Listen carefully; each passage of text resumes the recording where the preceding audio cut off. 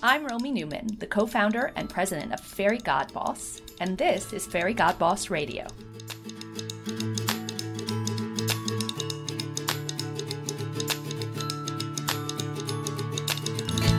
Today on Fairygodboss Radio, I'm talking with Jill Sweeney, who is a technology section leader in high-performance computing and AI and solutions at Hewlett-Packard Enterprise. Jill, we're so excited to have you on the show. Thank you for joining us. Oh, thank you for inviting me. I'm a follower of Fairygodboss, and I'm thrilled to be a participant today. We're so excited to talk to you about your career, which has been tremendous and high tech. Could you tell us a little bit about how you got your start? How did you decide to pursue a career in technology, and how did you arrive at Hewlett-Packard Enterprise? Okay, I worked in financial services, and I have a few stories about that, but I worked through a variety of financial services companies, and I ended up at a community bank. And I like to say that in order to get promoted, it was family owned. There was no one to marry. So I thought it was time to look for something else. And I'm probably the last person that answered a paper want ad in the community newspaper, but I did. I love it. In financial services, and I got an opportunity to go interview at Compact Computer and in regular services. So I thought, well, that's not, it's a service. And off I went. And I went to one of those crowd interviews where 5 people invited you. I went at lunchtime, looking my best. However, I was gone for like 4 hours because, who knew I was going to interview with 5 different people. So I got the job, and I still tell the interns today that the power of a written thank you note is important, as well as, answering any type of job channel, because, sometimes people do advertise in the newspaper and you have to look at that. And they were just incredulous. Like I had told them I would call them on the wall phone. But it's been exciting, and I've been there ever since. And in January, I'll be celebrating my 25th anniversary. That's amazing and unusual these days, especially in the technology space. It is unusual, but I've had a series of adventures at Hewlett-Packard, so I don't see it as having, a long career. I've had lots of different careers and adventures over the 25 years in different areas, and it offers a lot of flexibility, and it's certainly very fast-paced, so no one ever gets bored. It's similar to how I am. I derive a lot of gratification from having my job change and having kind of being thrown new challenges regularly. So sounds like we are similar in that way. So you alluded to some stories from your financial services days. I'm interested to know, both in that space and in technology, how do you think being a woman has played a role in your career? Do you think your career would have been any different than if you'd been a man? That's very interesting. Growing up, my sisters and I learned lessons from our father, and he thought he had sons. So I didn't experience any gender stereotypes. Did you play football? We didn't play football. I played soccer. We was born in Scotland and lived overseas. So we built greenhouses. We worked on the car. I learned about the steel industry. There was no male-female labels. In my career, I joined an industry with big gender stereotypes, financial services. And very early in my career, the men held all the high-level management and stockbroker roles, and the women had the support jobs. There were very few female role models, and the ones that there were, where I was based, they built a fortress, and they isolated themselves from the male culture. In the 90s, was quite sexist. So that actually led me to the tech industry. I feel like the tech industry is a great equalizer. And I actually talk to young women about tech careers and economic empowerment, because I feel that's the key, to future success, is being able to take care of yourself. For sure. My 5-year-old, I'm convinced she will need to be able to code. There's just in my mind. Absolutely. Absolutely. So you mentioned the idea of role models and how important role models are. Tell me about your interactions with other women along the way in your career, and who has been helpful, who hasn't been helpful, and what do you take from all of that? So I mentioned that some of the women in financial services build these fortresses, and I think a big mistake that women make is not having supportive women in their network. I've been fortunate to have a number of women that have supported me and mentored, but also sponsored me for new opportunities. And my current two leaders, my boss and my boss's boss, are female, and they're very helpful in opening doors and giving advice, some wanted, some unwanted. I've also had my share of less than helpful women. They either felt competitive or totally ignored the need of a network and to leverage other women. So one in particular said all the right things, but didn't actually deliver the support. And unfortunately, you don't find that out until too late, that this relationship isn't productive or helpful. It's like you kind of need some sort of measure as you're going along, as this is working for me. So learning that, I've been very mentoring, I think it's very critical to mentor and support other women and men. And so how are some of the ways that you do that? Okay. Well, regular discussions. I have a mixed team, male, females. I feel like what we all need to be doing is building an inclusive and diverse culture. So as you do that, you have to nurture it. And by mentoring all the genders, then you're nudging the whole organization in that direction. So I share experiences with other women and try to give insights, as also help men become change agents, because we're in an area where we're driving a lot of rapid change. And you just try to assess, what are that person's experiences? What can I add to this that either helps reinforce what they're trying to do, or also nudges them in that different direction if we need to be thinking about something else? And we always have to think bigger. And, how do other people look at this? Because in the end, we're all human.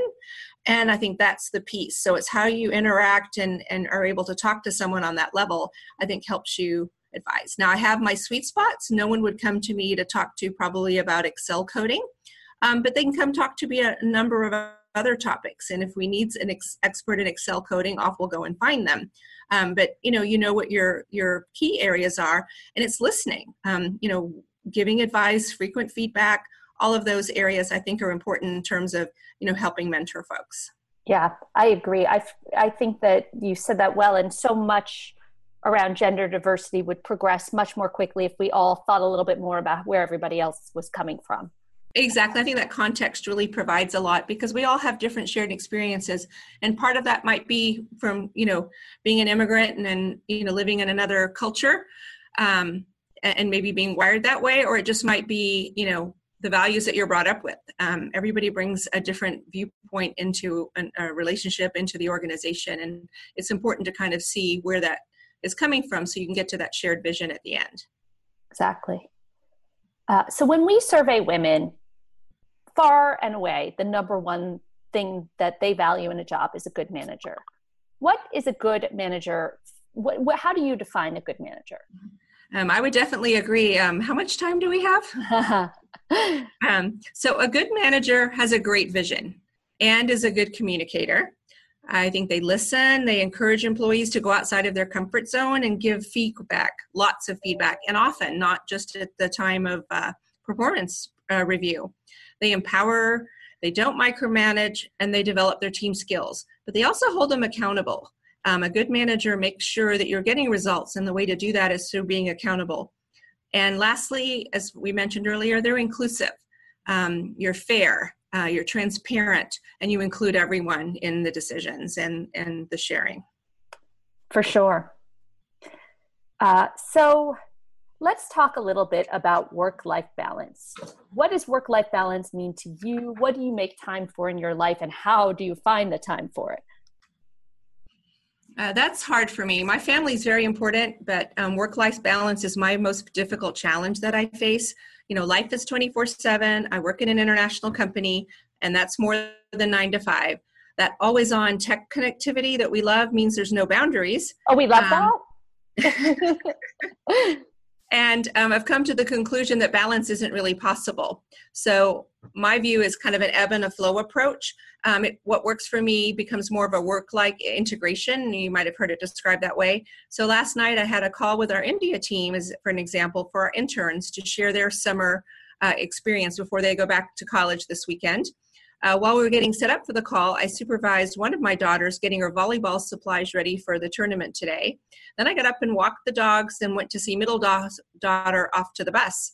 And then oldest daughter still needed help with going through her final intern presentation for her today. So we went off to breakfast. And that was all before I went to work. And then later on, I'll meet our youngest daughter at a community event. And, as I look at all of this, as long as you're providing value back to the company and focus on productivity, it's not the hours that you spend at work. So I try to practice an approach, and you may have heard of it. It's called 4 circles.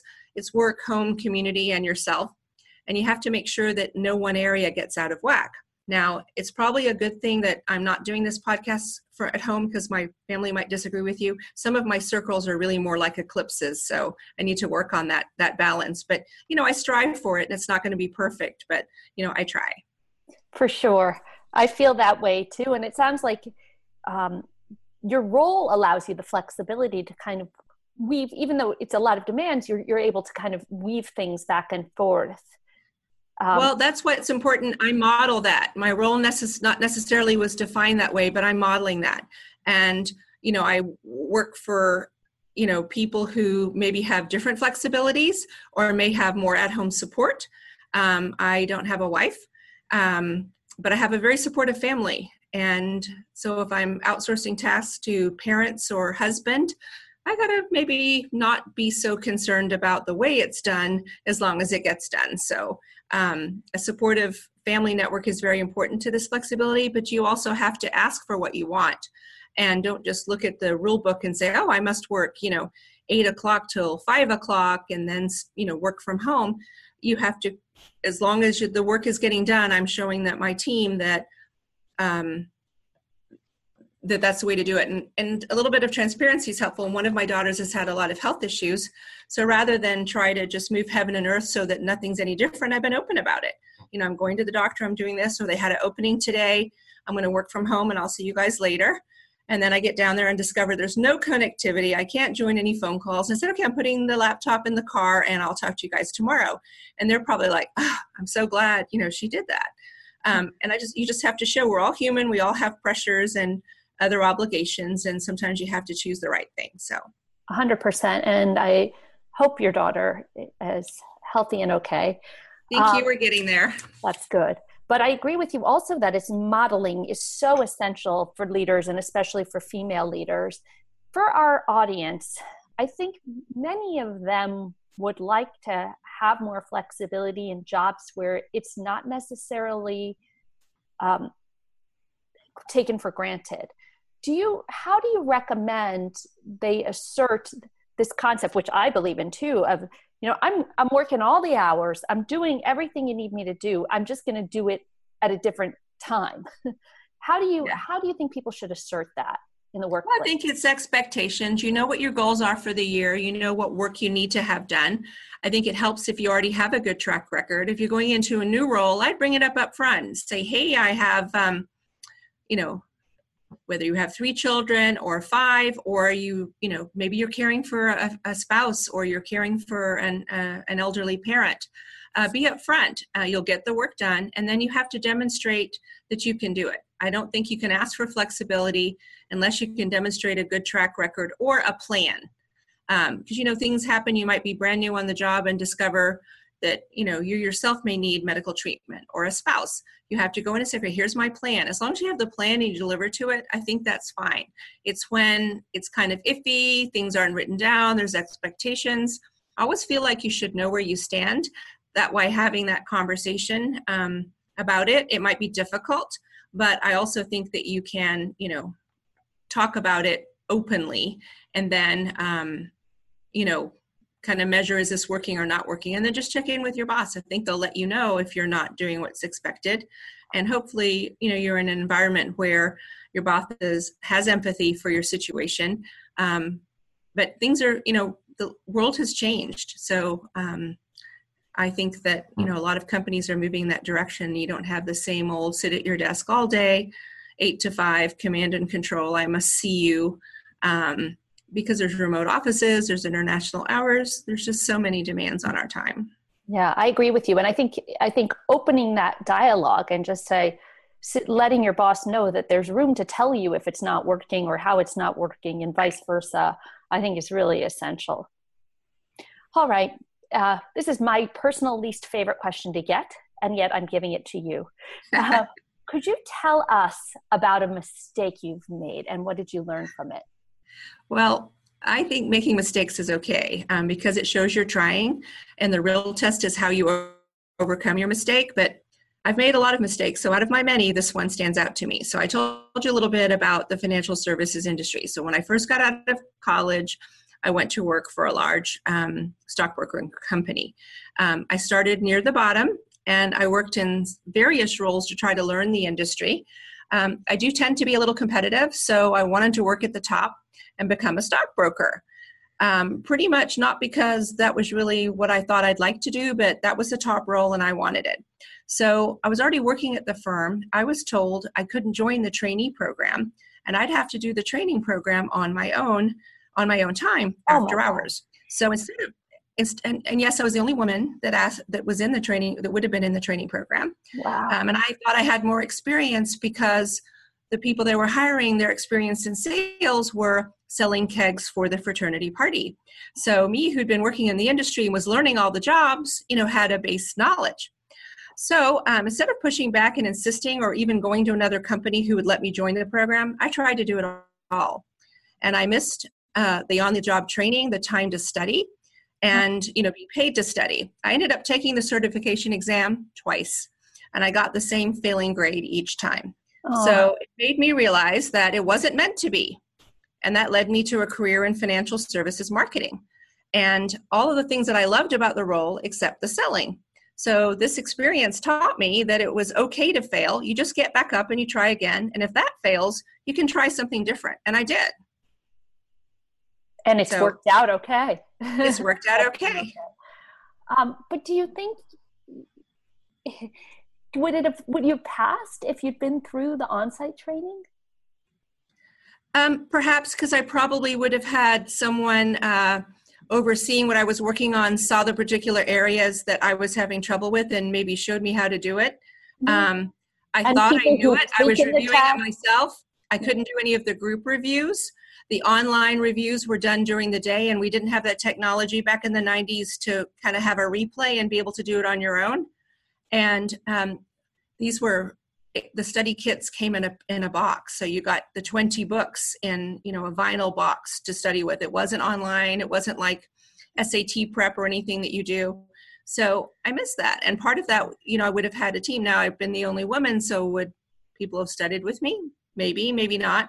But I missed that mentorship where someone can say, hey, you're having trouble in this section. Come and watch what I do today. I'll explain this. By the end of the day, you'll be able to see. Meanwhile, I'm posting orders. I'm, reconciling trades. I'm filling in for a seminar as a hostess. I'm doing all these other things that I do during the day. I also believe that was the office 90s. Computer. One day they were handing out extra jobs and, okay, Mary, you sort the mail. You're in charge of ordering client literature. And Jill, you do well at WordPerfect. You can back up the computer.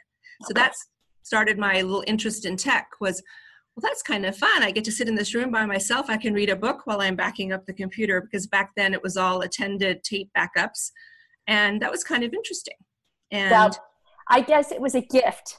It was a gift. It was given to me.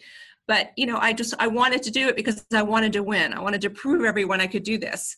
And, maybe my competitive nature got the best of me, but it also taught me this wasn't for me. If I had to work that hard for something that just wasn't coming to me, that wasn't my thing. And I just focused on what I did like, the seminars I was hosting, and the marketing of the programs and meeting customers' needs versus, selling a stock or an option or a bond or commodities.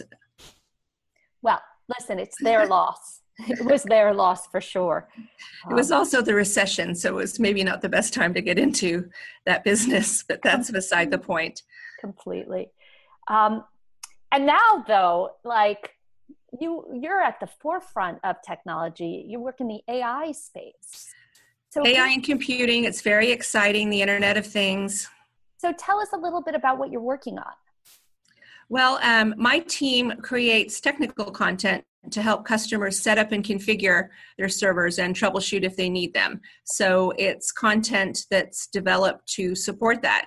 HPE has started to have some AI offerings, some solutions. So we're looking at ways how to deliver that content. So you aren't going to want to read, the paper manual from the past. What are some ways to deliver that? Yeah. Wow, that's fantastic. Okay. And I also noticed on your LinkedIn profile, throughout your career, you've been hugely involved in community associations, whether it's for your hometown, your region of Houston, or women in computing associations. So in addition to a full-time job and a full-time family, you were talking about, you really have focused on that community bubble as well. Can you talk about how you make time for that and why you make time for that, and what you recommend others do in that space? Okay, thank you. I've always been community minded. That's something that we grew up with in our family. My parents have always been strong community volunteers. As I moved into the tech role, I saw that there was a real need to promote STEM careers to young women. And it seemed like there was a lot of studies and just seeing through my own daughters that young women don't have often the same opportunities or interest in tech careers. And how do you address that? So what you do is look at getting to them in the late elementary, the middle school, have them join a computer club. Nowadays, many schools now have tablets and they roll us out at the elementary level. It's making people very familiar. And, everybody knows how to stare at a phone and use their thumbs to text nowadays. That wasn't so apparent when I was joining the industry. So I was interested in advocating, economic empowerment through tech jobs. And the way to get people into tech jobs is to have them interested in it. So it's career fairs, going to, take your child to work day, sponsoring it at the office where, folks get to see how interesting these careers are and how many different roles they are. It's not everyone has to be a coder. There's many jobs in technology across HR and finance, as well as product management, engineering, and, the support work that we do around engineering services. All of that's very important to make that role work. So I've been very interested, but it was also a way to help develop my leadership skills, because as having 3 children, have more of a lattice career, taking on different adventures versus, promotion after promotion, because I didn't want to travel. And I actually had 3 very difficult pregnancies, and it was difficult to, come through that and look at what the next opportunity was. And some ways to do that is to get leadership skills and join an organization. So I joined a local organization, volunteered, put on some coding camps and other, school-based activities to teach coding skills, kind of the basic fundamentals, and found other women with like interests. So we had an organization called the Association of Women in Computing, and I ended up being the the president. And at that point, I was talking to other groups, Association of Women in Computer Machining, and groups that were very associated with programming. And then I began to look at Grace Hopper's career, Rear Admiral Grace Hopper, and really saw the difference that she made. So just learning and connecting with other women in our industry and other women at HPE helped me just gain a lot of experience. So I'm always involved in the community. I'm teaching that to my daughters. Right now, we're involved in a mother-daughter organization that teaches stewardship and philanthropy, but also it helps you through the awkward teenage years, because I actually have 3 teenagers at the moment. And you get to talk. You get to go and do something fun together outside of yourselves, outside of whatever privilege you might have, and give back to your community. And then you can talk about it on the way back and ask them the awkward questions about school in between as much as you can get in there. And then you'll go back to texting them later, any instructions you have for them. So it's a great opportunity. But I'm also blessed that our company is very philanthropically minded. Bill and Dave have always given back to the company in the community. And our company allows us the time off and the freedom to go and give back. So I'm excited about that, and I encourage my team to do that also. And that's the way we kind of give off steam. We've had some terrible disasters weather-wise in our community, and we've gone and rebuilt co-workers' houses. We have built community members' houses. We did a big hunger event where we packaged thousands of meals that will go around to the local community, but also overseas to other impacted areas like India and Puerto Rico, to help, people rebuild. So it's just part of who I am and what we've always done. So it's expected. I love it. That's community is one of the 4 circles. It's very inspirational, and I love that you are also inspired by another inspirational woman. So that's fantastic. All right, we have 5 fun questions. Do you have a book to recommend to our audience? I love to read. So I actually have 2. So for business, The Culture Code. That's by Daniel Coyle.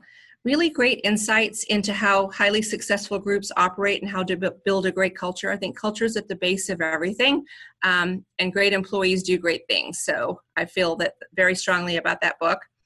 For pleasure, I love psychological thrillers and police procedurals. So I'm reading the Tana French series right now. It's set in Ireland, so a little bit of the United Kingdom, but it's just so interesting to understand that culture. And, murder is murder, and it's fascinating no matter what country it's in. So I love that series. I just can't put it down. That sounds great. Great summer reading while we still have a little summer left. Exactly.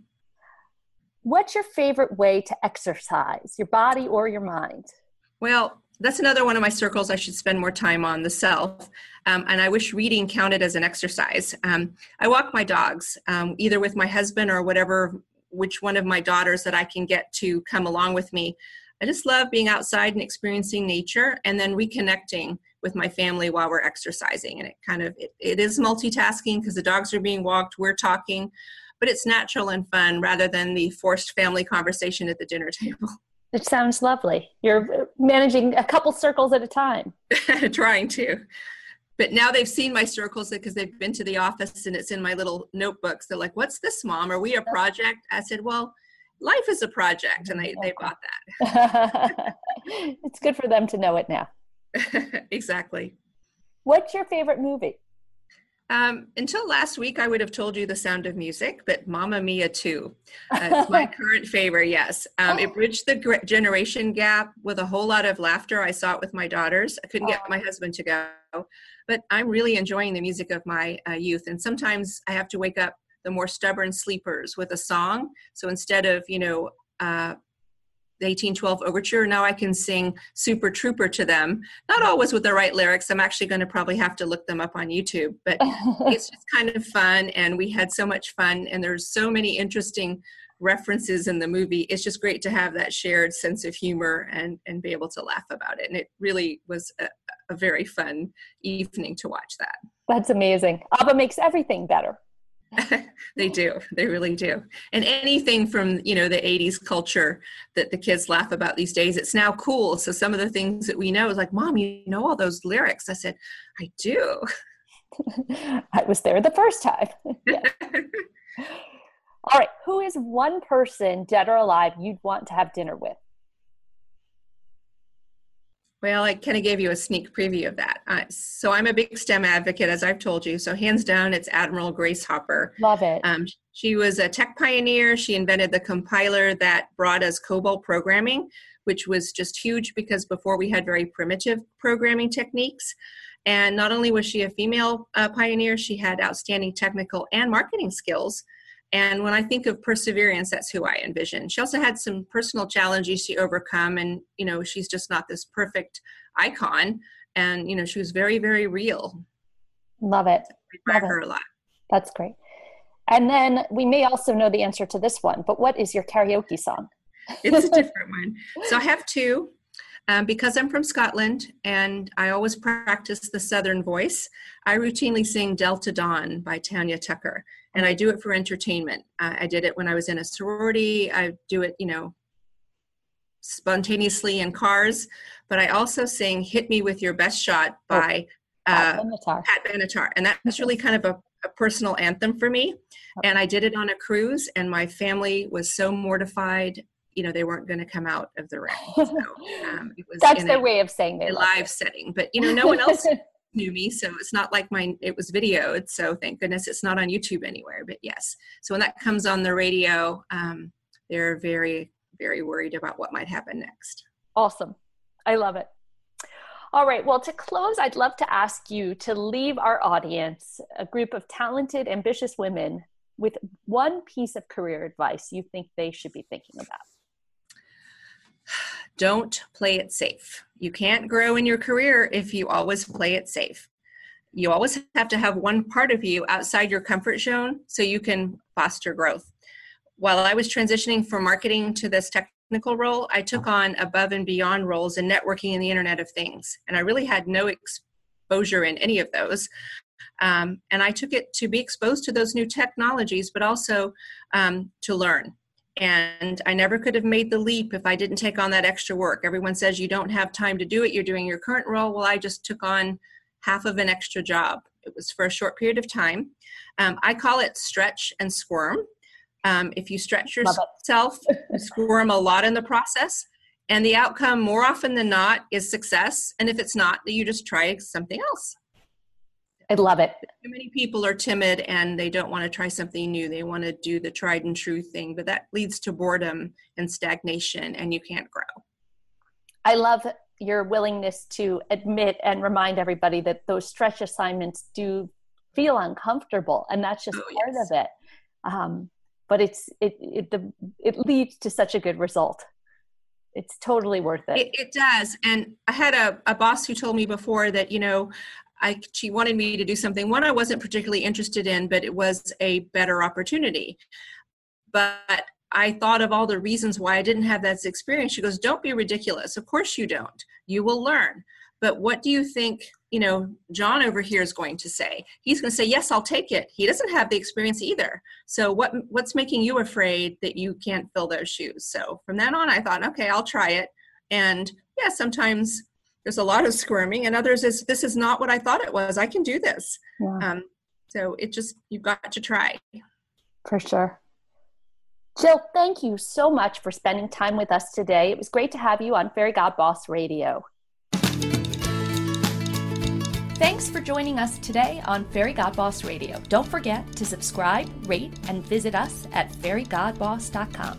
See you next time.